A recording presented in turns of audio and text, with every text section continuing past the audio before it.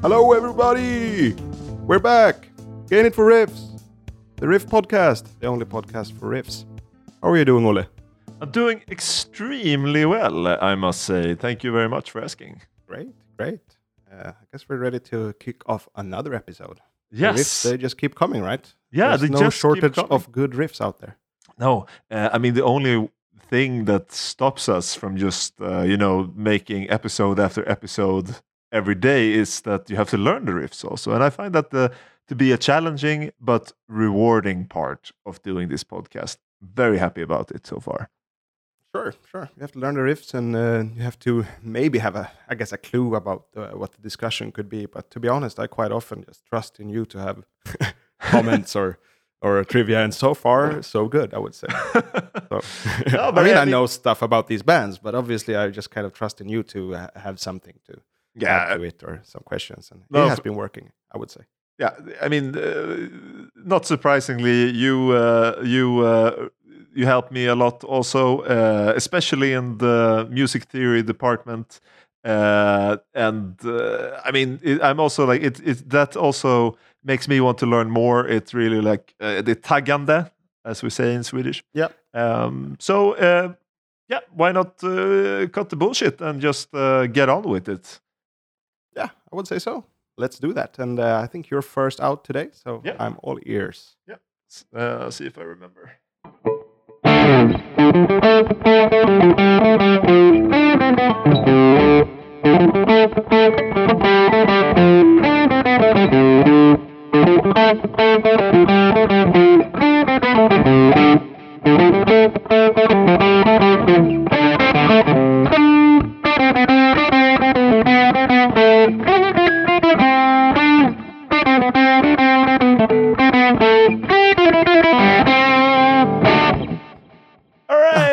What a funny little riff. Very fun. Yeah. I can say straight out of the gate that I probably haven't heard it before, because it had a lot of characters. So if I had heard it, either it was buried in with other stuff, or I just haven't heard it because I don't recognize it. And it sounds recognizable. Yes, but you have heard it, and but it's a bit out of left field, because it's a bit the origin is a bit surprising. Maybe if you look at the track record of our Gain It for Riff podcast, but I can give you a clue. This riff is from France, a French origin. And it's from a band, or a duo rather, that maybe is more well known for their electronic music. So yeah. I'm sure. I've heard it. Yeah. It's because you moved it to another genre. Now I know it's this is from the duo Justice. Yes. Paris based, if I'm not wrong.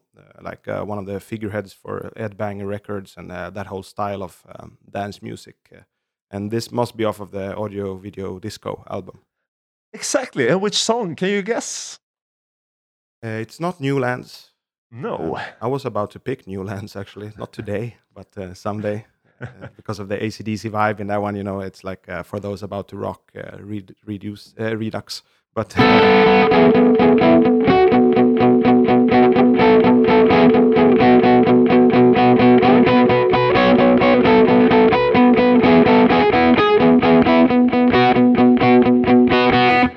I just had to play New Lands because I was gonna play it anyway. Also, it's part of my idea of picking this riff, that this band has chosen quite they went for the rock angle. Sure. And but the song I chose from the start is called Helix. And Helix. Yes. Oh yeah, that's Helix. One of the great ones. Super funky bass in that one. Helix. Helix. And actually, I knew that I wanted to pick it. Or New Lands, and I'm gonna incorporate New Lands because I also learned that one. But I want to pick this one because maybe you remember you once worked in a place called KGB. Sure. And for those who KGB, I mean, it's KGB. A known name, right? KGB, like the Russian secret police, and it was a Russian-themed restaurant and live venue. And Soviet. In Nederlands is Bay. So yeah. Jesus, that's language. You can't speak it if you have a sore throat or maybe it will clear your sore throat speaking this. Yeah, it's a fantastic language. Yeah. So Helix was one of 5 singles off of the audio video disco album. That 5 singles. Yeah. That's mighty, isn't it? 5 singles. That like leads my thoughts to I don't know, Seventh Son of a Seventh Son, which are 4. Or, what other albums have had these huge amount of singles? Yeah, Metallica Black Album had 5 as well. Yeah, it's a lot. Yeah, it's like a huge success type of amount. You know, you would stop it after 3 if they didn't do that well, basically.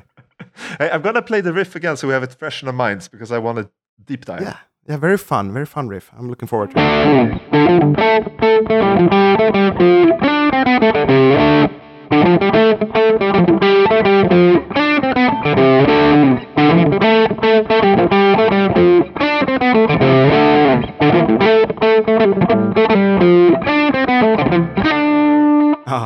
I love the descending part at the end. It's very nice. Yeah, really ties you in. It hooks you up. Yeah. So that first part then gets a harmony, which is a bit higher up, which goes like this.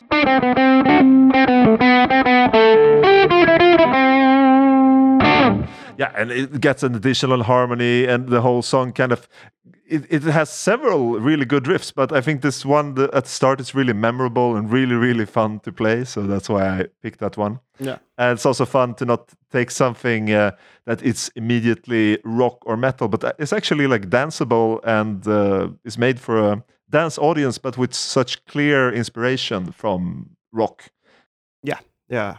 I was big into this duo at this particular time. This album, the kind of the angle they went for really worked for me. So I checked out some interviews, and I'm not gonna steal your trivia, but one thing I really remember is that the guy said that previously we had an urban nighttime vibe, and this time around we want a rural daytime vibe. Yeah.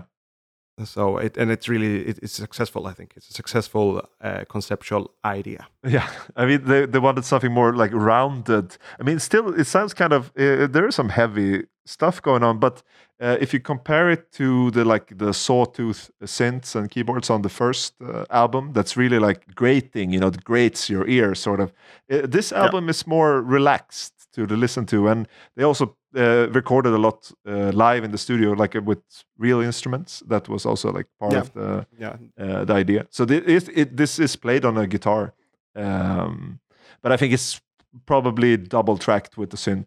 Yeah. They're great at production. Really like artistic in the way they put together the sounds. It's not just means to an end or anything like that. They really seem to dive into the process. I mean, maybe you should give a quick introduction of these guys, because I'm not sure how big they are, for example, with American listeners. Justice, maybe they're called in Paris. Oui. No, the Gaspard and Xavier, 2 Paris. I think they grew up in the suburbs, or they might be white middle class. It could be anything. But they were. They got really like a head start with their single Dance, DANCE, 1, 2, 3, 4, 5. You know, this really like with kids' vocals, and like it got played everywhere from the first album, Cross. But they also made like this video for the song. I don't know if it was Planisphere. We Are Your Friends? No. Do you remember the song where there is? It was quite controversial. It was made with that intent. I think they hired a director who went to the project outside of Paris, and they recorded. They recorded these young thugs that ran around like setting fire to things, beating people up, as really like it's quite controversial. It's a bit like this Ruben Östlund film that came out a few years ago to spark controversy, but it was also successful for the single, I guess. I've been in suburban Paris. It's quite rough. Yeah, it really is. Like it's on levels that it's hard to find in Sweden or probably even Netherlands. I don't know. There are some ghettos in Netherlands, I guess. We're not going to get caught up on ghettos, but anyway, yeah. We'll see. We'll see. I usually bike around in them quite a lot these days. I do long bike rides, and I look for places that people normally wouldn't go. I found them intriguing. But what I've heard from this Parisian suburbs, you have to take it easy. What about time frame here? A little bit of a time frame for maybe this album and Justice in general. Audio Video Disco came out in 2011, so it's like almost 10 years ago, and it was huge. It was really big.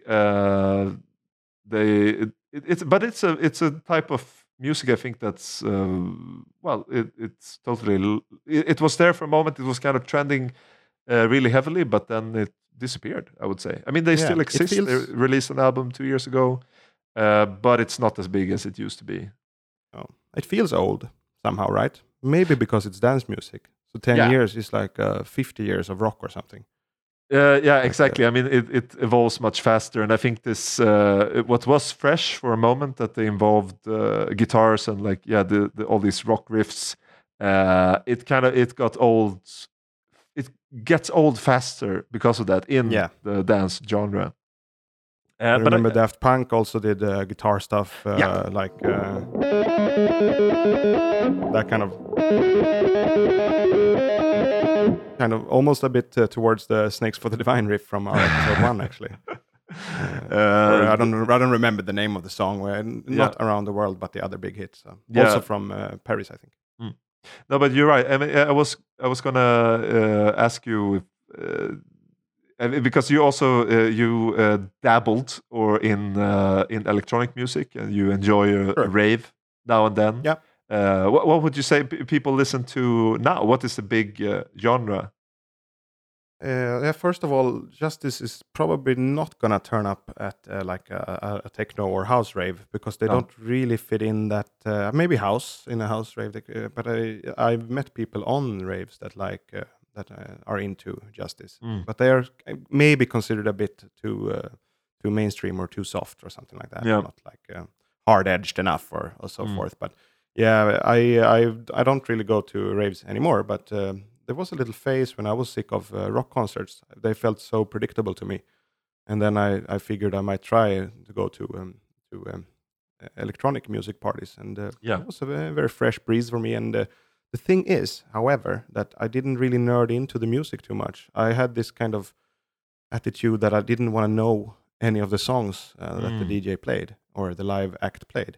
I wanted it all to be new and fresh in that moment because I was so sick of the same old rock concert formula. Yeah. So I don't really own much records in dance music. Obviously I've played some on SoundCloud and Spotify and so forth. So, but I would say that definitely more hard and more artistic, experimental. I guess Justice is artistic, but yeah, you catch my drift, I guess.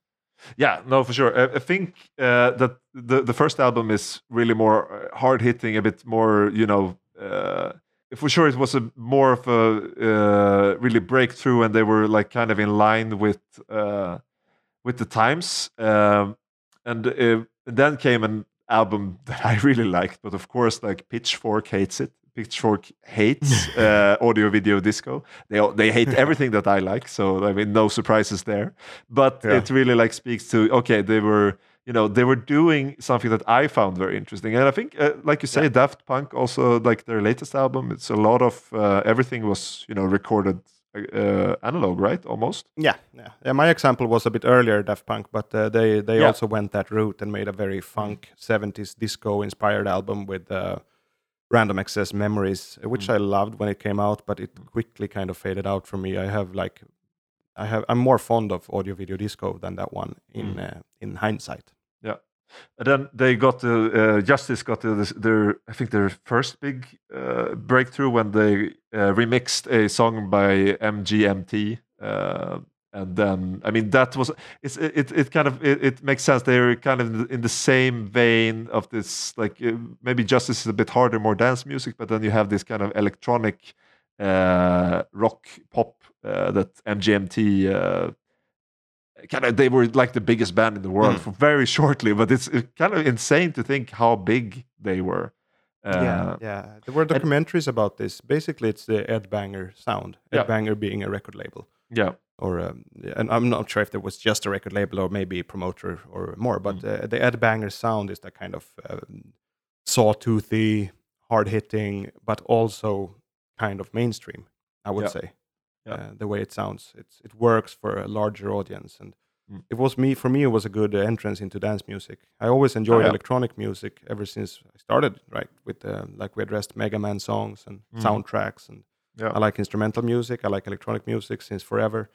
But this was the ticket into a more dance-oriented. Yeah, I think that actually I was about to talk about it before when I kind of lost my track, but I was talking about KGB, KGB, where you worked. You worked as sound engineer for bands, and I hung out with you for free beers down in the basement a couple of times. Yeah, I almost got fired because of that one time. Yeah.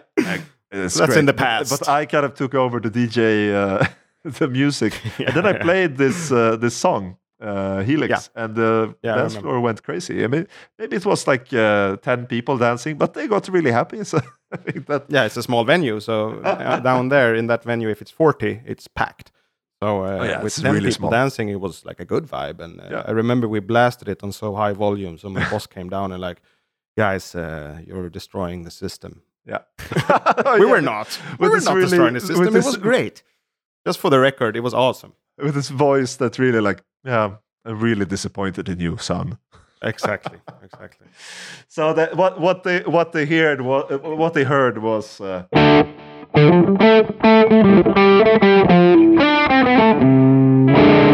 mean, it's a really good riff. And the song is it's a short instrumental at the end of the album. Just before that is Newlands, which I think it's a rock song. There's no danceable aspect to it, and but it goes like this. I'll play it again.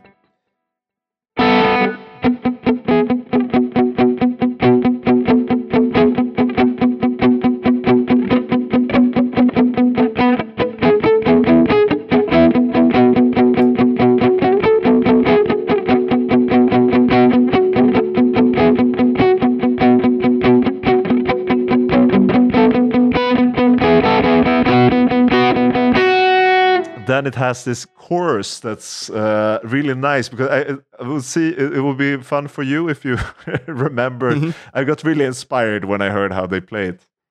It's like this like new lands, take me to the sand. It goes like this.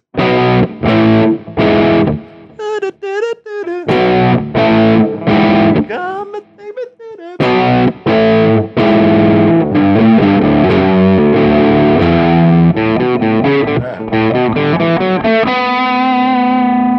Yeah, I mean, clearly it's AC/DC, right? There's no other way of looking at this composition. And that makes it a little bit danceable, because I would say that among rock and hard rock artists, AC/DC has the most dance out of maybe all. They really have a dance groove. And I remember way back in like high school or before that, my friend said like, the drums in AC/DC are so tight that it's house music.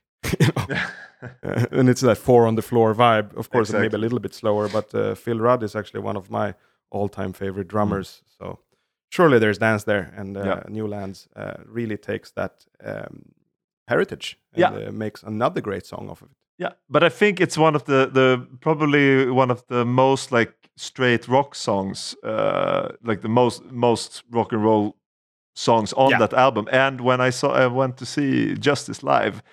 When they played it, it just fell flat.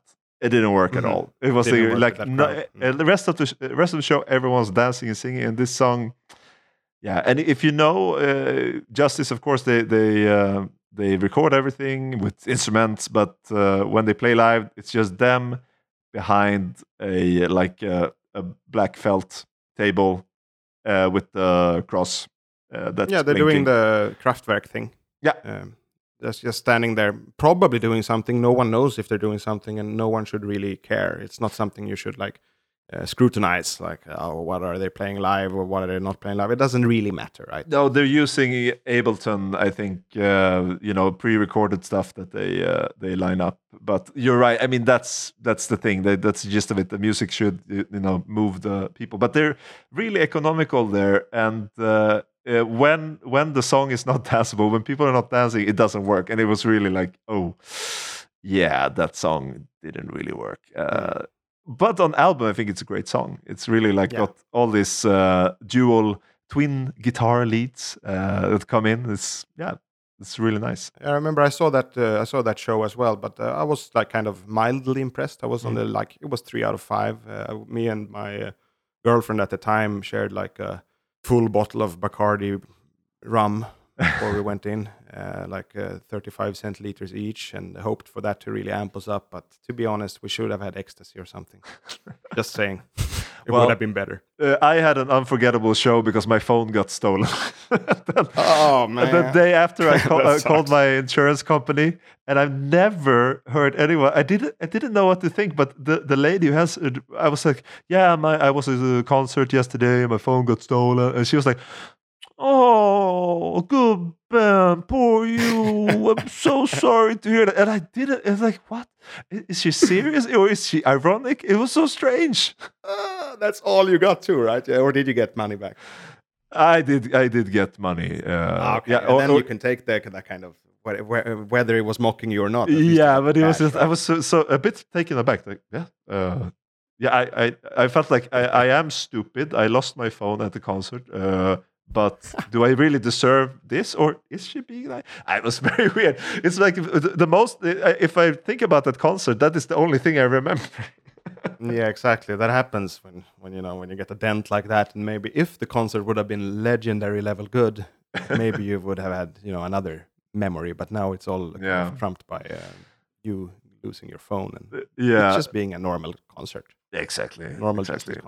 No, but it was nice. They released a live album as well, and a movie. I think it was also called Across the Universe, a documentary, which really paints them in this very cynical and not very friendly way. They seem like two assholes. Unfortunately, in one scene, Xavier, the smaller guy with less of facial hair, he hits. They're in a fight, and he hits a guy in the back of his head with a bottle, and he falls to the ground. It's very strange. I don't know why they kept that in. It's bad move. It's the worst thing I saw. And after that, I don't know if that was the reason why I stopped listening to them, or they just kind of fell out of the times. But I guess they did, in a sense. But maybe we overhyped this album also when it came. That happens sometimes when a product is easy digestible. Because I would say it's a very easily digestible album. It's not a hard listen. And maybe that's why, after a while you feel kind of like, let's say you ate cake. Every day you ate a slice of cake. Exactly. You'd be like, I don't want this anymore. Yeah, and I must say that the vocalist that they hire is really boring. It's like the most bland vocals. I always thought that was on purpose. It might be. The vocalist should not be like a front man with character, just a voice. Yeah, I mean it's okay, but it's really it's someone they took in to do the deed, let's say. So, but that's why I kind of also chose Helix before Newlands, because it aged better, I think, and this riff is really fun to play. It's so you're on you start with a D power chord, and then you slide away a little bit, so you get this kind of that effect, which I like slides. Really fun. I mean, it slides into nothing, but and then that's my favorite slide. The slide into nothing.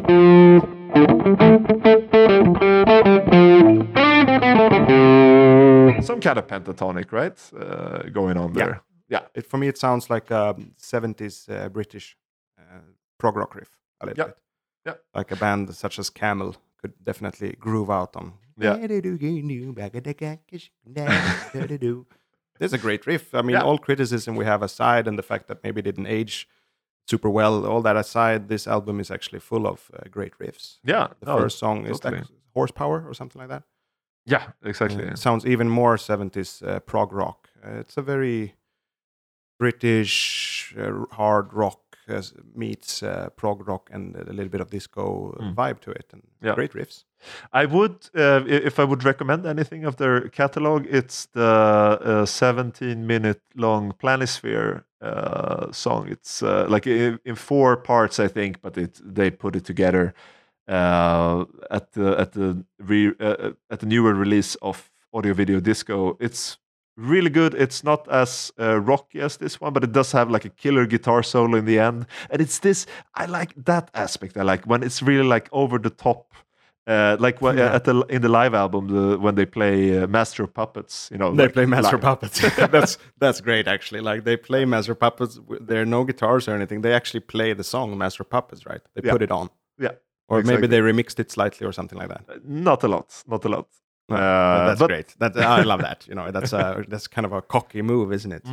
Just put on a Metallica song. It's like when I think it's. Is it Run DMC? No, it's Public Enemy. They're doing like they're sampling Slayer also in the song. I don't know if you heard that one. It's really good. I've heard. Is it the hip hop song, right? She Watch Channel Zero. Yeah, exactly. Yeah. But I like that kind of unfit. It's heavy. Oh yeah. Can't you play that a bit longer? I like it. Yeah, but I'm one step too low here. So it's originally in E flat. This is a D flat or C sharp. And then I don't remember. Oh, yeah.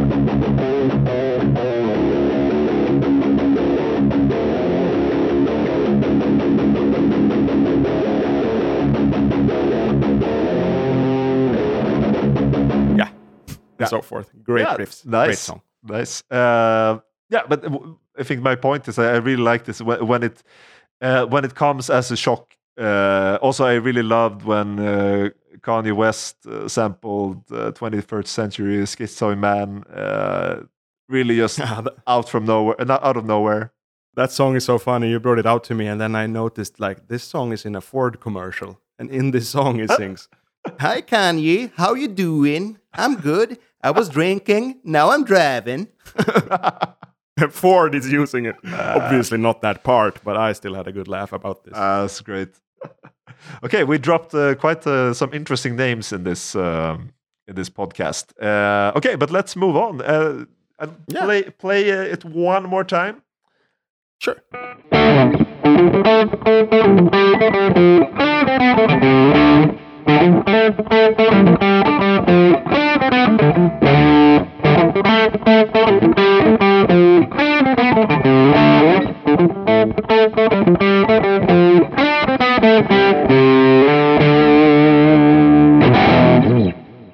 Okay. Ooh, nice riff. It's fun. It's a fun riff. Yeah. I think my riff of the week is also fun, actually. And I'm fairly positive that you will know it and recognize it. Let's see. The original is slightly lower tuned, 1/2 step down from here. But I'm not going to go there because I'm just happy that the guitar works in this tuning. I'm not going to risk it. It goes something like this.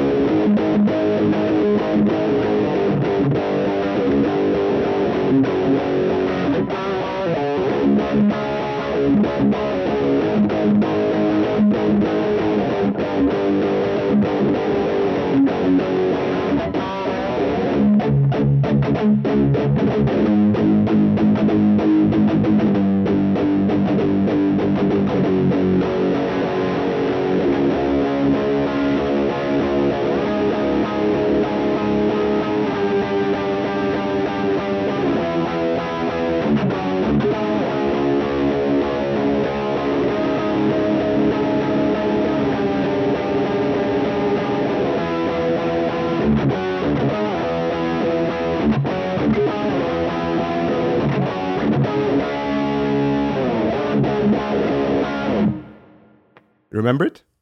No, I don't know it. You don't? No. Okay. What is this? I was like, what is going on? I was like, should I know it? Yeah, kind of. But I mean, you definitely know the guitarist in question. But it's a bit of an older tune.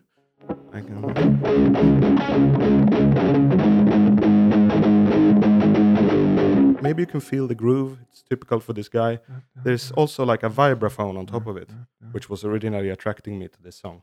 That plays along with this kind of falling. Oh, it's is it Queens of the Stone Age? Correct. Yeah. Is it? Ooh, no, it's not. Is it?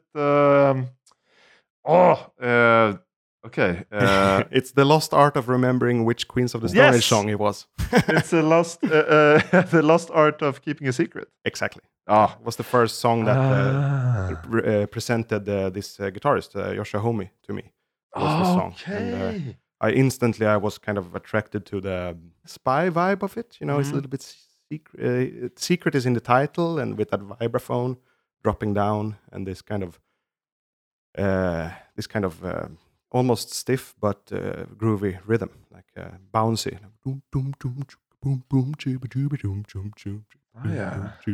I like it. But it's this vibraphone on top that really like makes it recognizable, I think.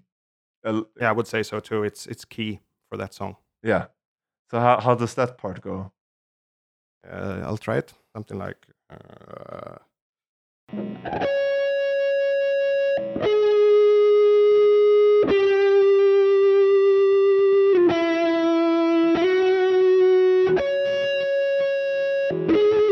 But it doesn't sound too nice on a distorted electric guitar. But it's that little run. Yeah, interesting. It has. I think this song really has a lot of character. It was one of the really like the breakout songs from Queens of the Stone Age. That Joshua Homme showed the world that he was more than just the guitar player of Kyuss.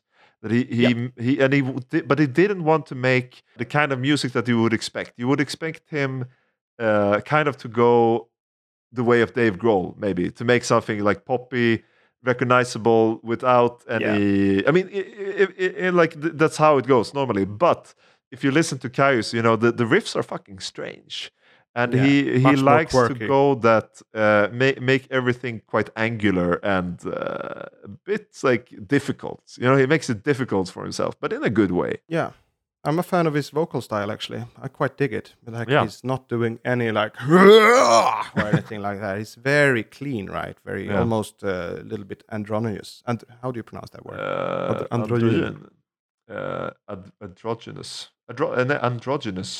Androgynous, maybe. Yeah. He's a little bit androgynous in his voice. I feel like he's got like this kind of. He keeps it at a low dynamic kind of. And in this song, I've got a secret I cannot tell. Yeah, exactly. And then very nice. He has a very good falsetto, and I'm a sucker for good falsettos. In the chorus, whatever you do, don't tell anyone. Don't tell. Don't tell. I like that. Oh yeah, but you have the it's very also known for that. Don't tell anyone. Kind of, you know, this kind of slack-jawed delivery. But for sure, falsettos. I remember reading an old interview in the Close Up magazine. It was for this album, I think. Close Up magazine, dearly departed publication that we read from Perm to Perm. Every page we read. Pretty much for about 10 years, I read that one. Yeah. And it was an interview with Josh Homme, and they were talking about like his new band and who's gonna sing. And he had asked the singer from Kyuss, John Garcia, right? Yeah, to sing. And John Garcia said, "No, you're gonna do your own band. You should sing, man." And he was really scared for doing that. But I think it took him a while. Also, in the first album, it's not so that interesting. Probably stepping on some Kotsa fans' toes right now. But for this album, the Rated R, right? He really found his voice. This one and the one that came after the big Hitmaker album. With Dave Grohl on drums, actually. That's true. Songs for the deaf, right? Yeah, exactly. I mean, they're frequent collaborators, but I kind of you have to give it to Josh to make more interesting music. Sorry, Dave. Yeah, I completely agree. I'm actually quite tired of Dave at this Yeah, I moment. mean, And, he's super. Maybe he's just a guy that you get grow tired of. He's just a lot, I guess. I don't know. That being said, Dave Grohl, you're super welcome to join Gain It for Riffs any day you want. Yeah. Just call me. No problem. Yeah, come on, join the fun. Join the fun. Give us some shit back. Oh, he could give us some shit for sure. Yeah, Josh is a little bit. I mean, he's also proven to be a bit of a dick and everything, but musically, I find that he's much more interesting. And actually, my second favorite Queens of the Stone Age album after Rated R is the first one. I quite dig it. But you're right about the vocals being maybe a little bit subdued. Yeah. And I lost them later, but after years passed, I picked up, I think, every single album they did for a bit at least, and gave it a proper chance. And he's a good songwriter. Yeah, no, for sure. I think I must have dozed off after. Now I don't remember what that album is called. That's crazy. That's their biggest album. What is it called? Songs for the Deaf. Oh yeah. Yeah, that's why you dozed off, because it's Lullabies to Paralyze. So you were lullabied into. Yeah. No. So yeah, exactly. I was lullabied into deafness, Paralyzation. I mean, it's but I mean, the songs for the deaf had Go With The Flow and No One Knows. But let's stick on Rated R, and let's stick on this particular riff. So what's going on in this riff? Yeah, what's going on here? It's like you should be in C. I'm in C sharp. That's just how it's gonna be, folks. And you start on. I'm gonna speak as if I was in C. You start on C, power chord, and the main power chord position on the 7th fret of the 5th string. And then those little pull-offs there are on the A string, not on the low string. It's on the 5th string. And then you head down to the position of the same position, but on the 6th string. And you keep falling down semi-notes from there. And then a little fill at the end. Oh yeah. And in the chorus version, they kind of punk it up by using the first chord is the same, but then they add they go an octave higher for the other chords and change the end a little bit. So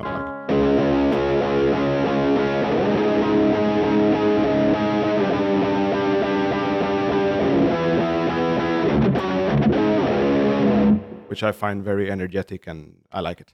Oh yeah.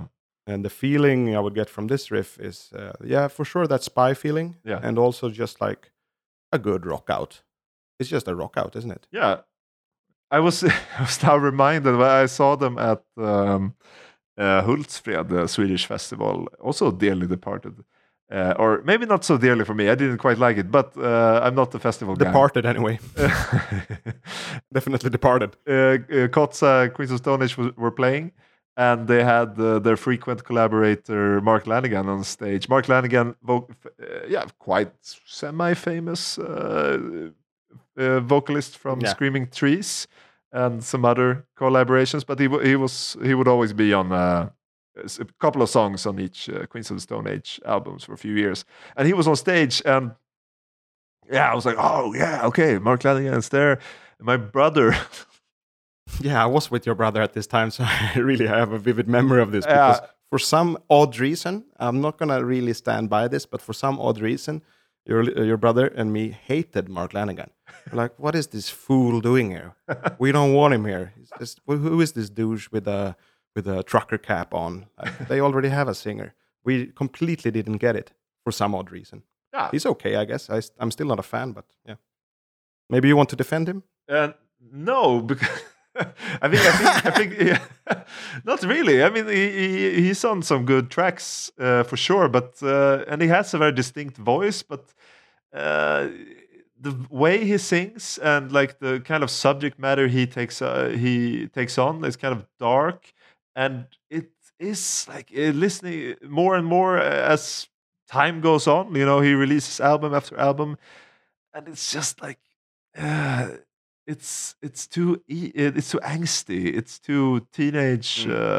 We speak sometimes about the 12-year-old's diary, but I mean that's kind of the feel I get from him. Yeah, and I mean when it's done in Cemetery Gates by Phil, it's charming. when he's doing it, it's kind of posy, in my opinion. Yeah. I feel like he's this kind of cigarette whiskey pose guy. Cigarettes and whiskey, I'm feeling sad.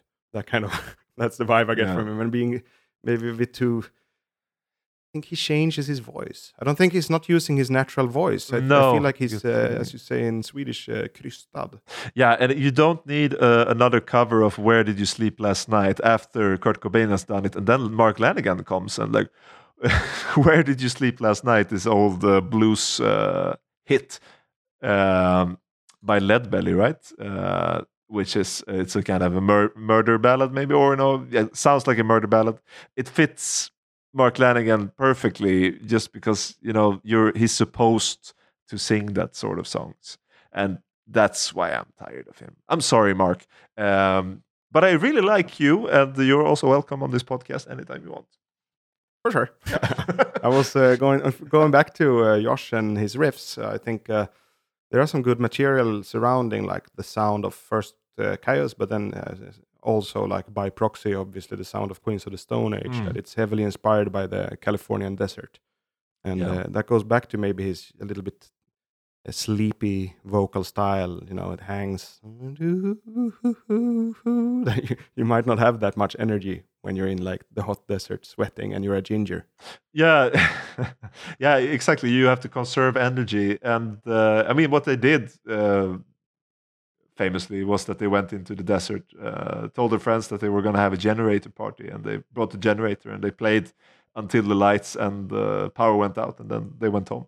So they played, which sounds amazing, right? Yeah, it's awesome. Yeah, that kind of goes back to we previously in this episode addressed rave parties. That's kind of a stoner rock rave. Yeah, exactly. Yeah, generator, like an open air rave. They also use generators and do it all night. So yeah, that's cool. Imagine also a starlit desert and everything. It's probably quite vibe rich. Exactly.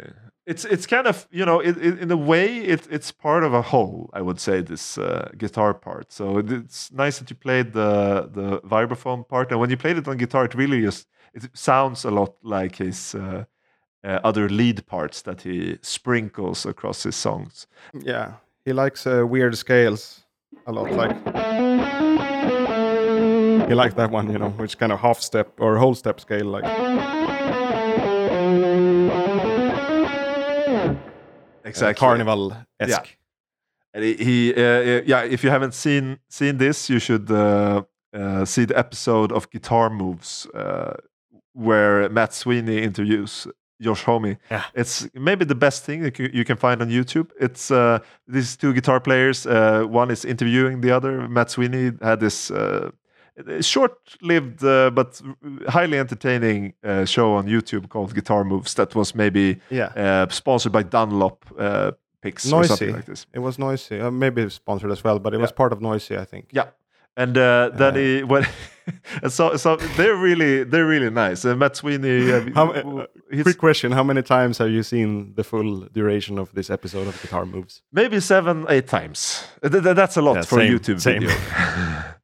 And it's just great. Yeah, they start off sweating buckets. They sweaty already in the start. Yeah, it's buckets of sweat.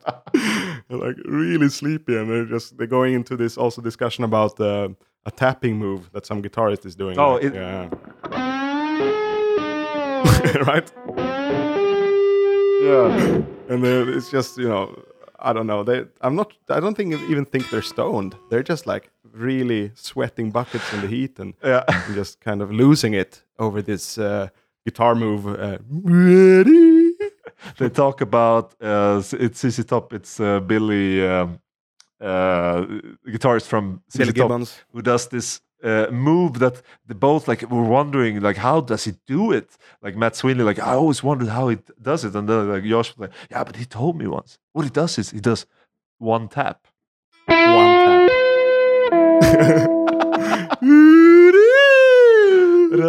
I mean, this because but Matt Sweeney that turns to the camera is like, for you who don't know, tapping is considered vulgar by outside the metal circles. It's really fun, but doing one tap, that is exquisite.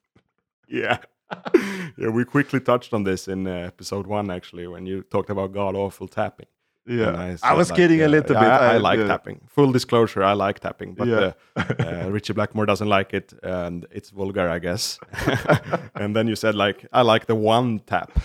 So Yeah, now we exactly. finally got to that. Yeah. Some 7 episodes in.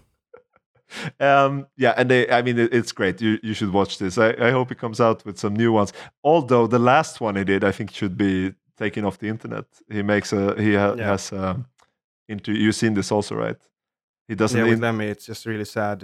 It shouldn't be online, actually. It's just before he's really ill. You can see it. I mean, it's not long before Lemmy dies. Yeah, and Lemmy himself is like complaining about his own playing in the video, which makes it really sad. And Sweeney is trying to keep up the mood. It sounds awesome to me. It sounds great to me. And Lemmy is just dying there. It's not fun to see. I would say that really speaks for Lemmy's generosity. He didn't need to be there, but he really he wants to. He doesn't care about making money or anything. He's just like, this guy asked me. Of course, I'm going to join. He does these things. That's who he was. Yeah. So I mean, in a way, I hope he enjoyed it somehow. I mean, Matt seems like a sweet guy, so that's enjoyable. Yeah, great show actually. I wish there were more episodes. I think it was a big inspiration for Gain It for Riffs. Yeah, totally. The guitar moves actually. Yeah.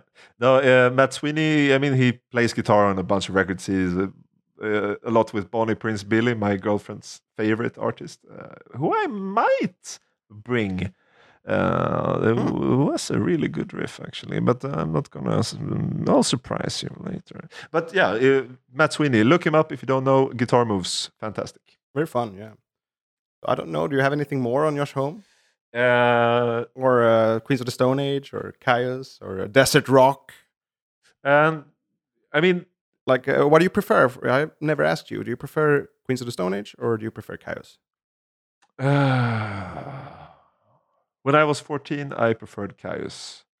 Now I don't listen to either at the moment. Yeah, right. It comes back, and I do. I think I more enjoy listening to him talk about stuff.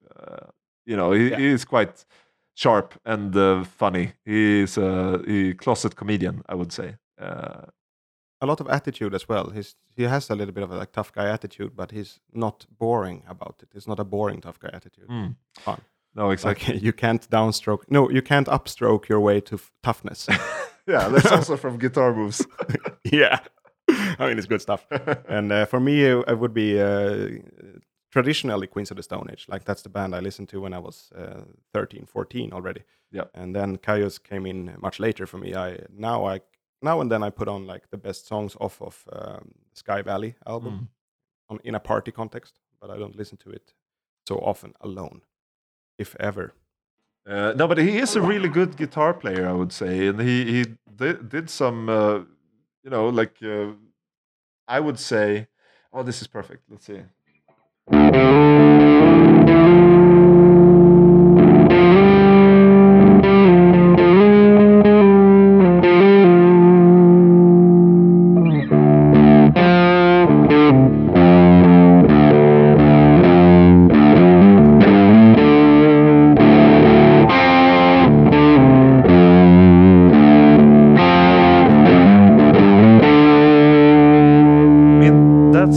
That's from the Space Cadet song by Caius. I mean, they have for sure a heavy influence from Black Sabbath, as do many. And it's interesting to see where he took off, because I feel that influence disappears somewhat in Queens of the Stone Age. I mean, maybe you disagree, but I think.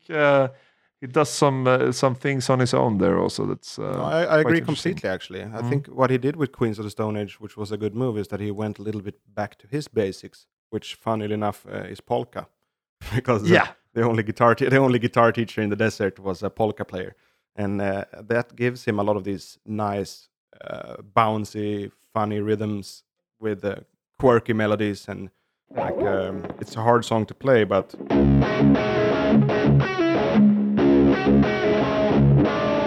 That one.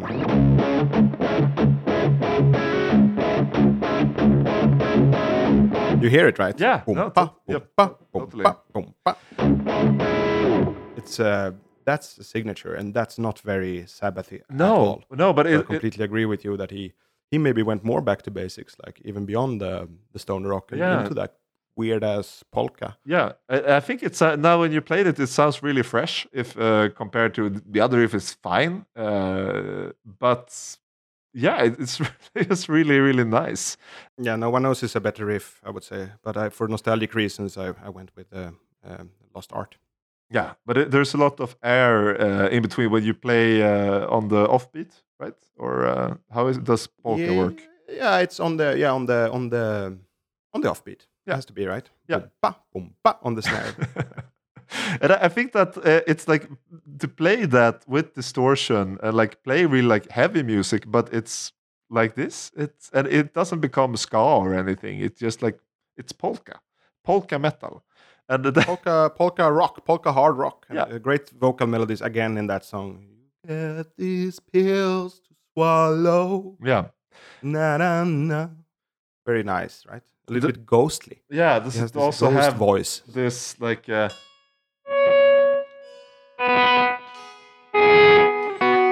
That's sort of like this. I don't know this. Swells, yeah, like volume swells. Yeah, but it's a bit carnivalesque. It's a bit like spooky, maybe. Yeah.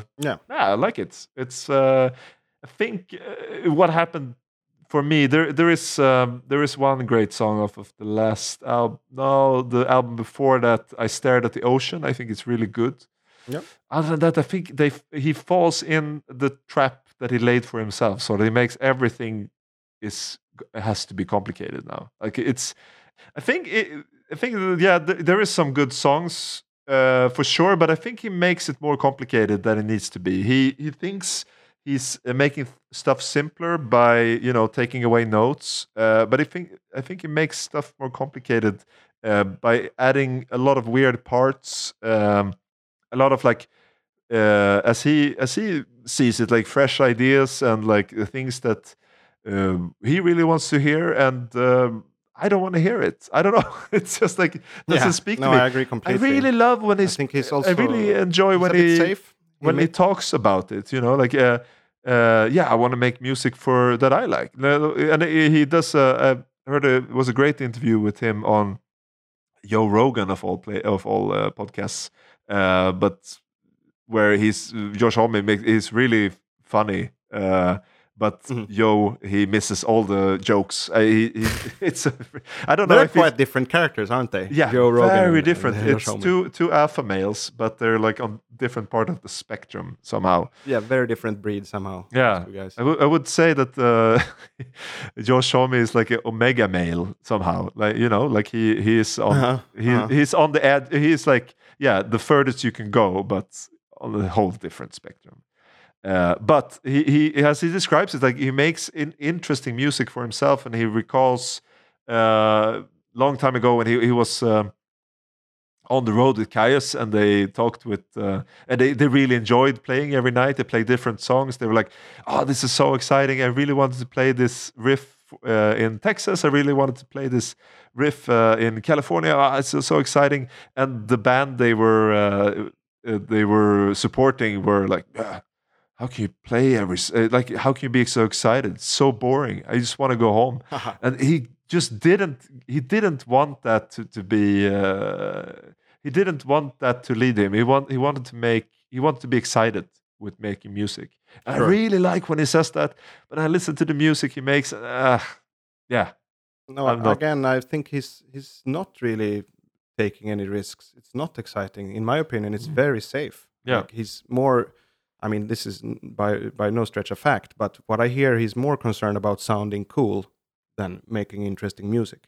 Maybe that's... For me, it's a little bit of vanity in there, in my opinion, which kind of drags it out, because now that I think of it with the riff from No One Knows, I think that Songs for the Deaf is an excellent album, and I've heard people praise it highly. Yeah. And I think at that time I was already sick of his style because of two albums I had listened to two albums before. So I think it's like it doesn't hold in the long run. There's not enough risk, in my opinion. Yeah, could be. But I mean, it will probably return to. I mean, there is more to say about Caius. There is. I think there is more to say about that sort of the whole '90s take on Black Sabbath and where that led. Like, I mean, there are bands that were in the desert scene that is continued. Like the other parts of the other members of Caius still play similar music. I think Brant Bjork, we should shout out a bit. Interesting guy. And Drummer of Chaos, right? yeah, first drummer. But I think that's for another episode for sure. Yeah, I guess we're all riffed out for this week, aren't we? I think so. But it was fun. I felt really bad for not hearing that riff, but I think it is in fact part of the context of the song. I mean, I think an unsung hero of Queens of Stone Age is the other guitarist, Troy van Leuven. I think it's really Leuven is a Dutch surname. Really good session player. He's really tight. I think he plays with a couple of other bands also. Yeah, he's a very professional guy. That's the vibe I get from him, and I don't think Josh Homme is messing around too much with crappy musicians. No, I think he tries to steer a tight ship. Yeah. So yeah, I guess I'll play us out today if that's okay by you. Please do. But thank you so much for listening, everyone. And as you know by now, we're doing this for fun. But if you want more people to hear from us, which we really want to, please give us a 5-star review on the service that you're using. Mainly Apple Podcasts. That's where the review system is at hand. There are no reviews on Spotify, etc. But yeah, reviews help us rise in algorithms, and that is the biggest podcatcher. So please do if you feel like helping us out a little bit. All right. So another riff, another week, another episode. Great fun as always, Ole. Definitely. And, talk Thank to you so much. Next week. Woo!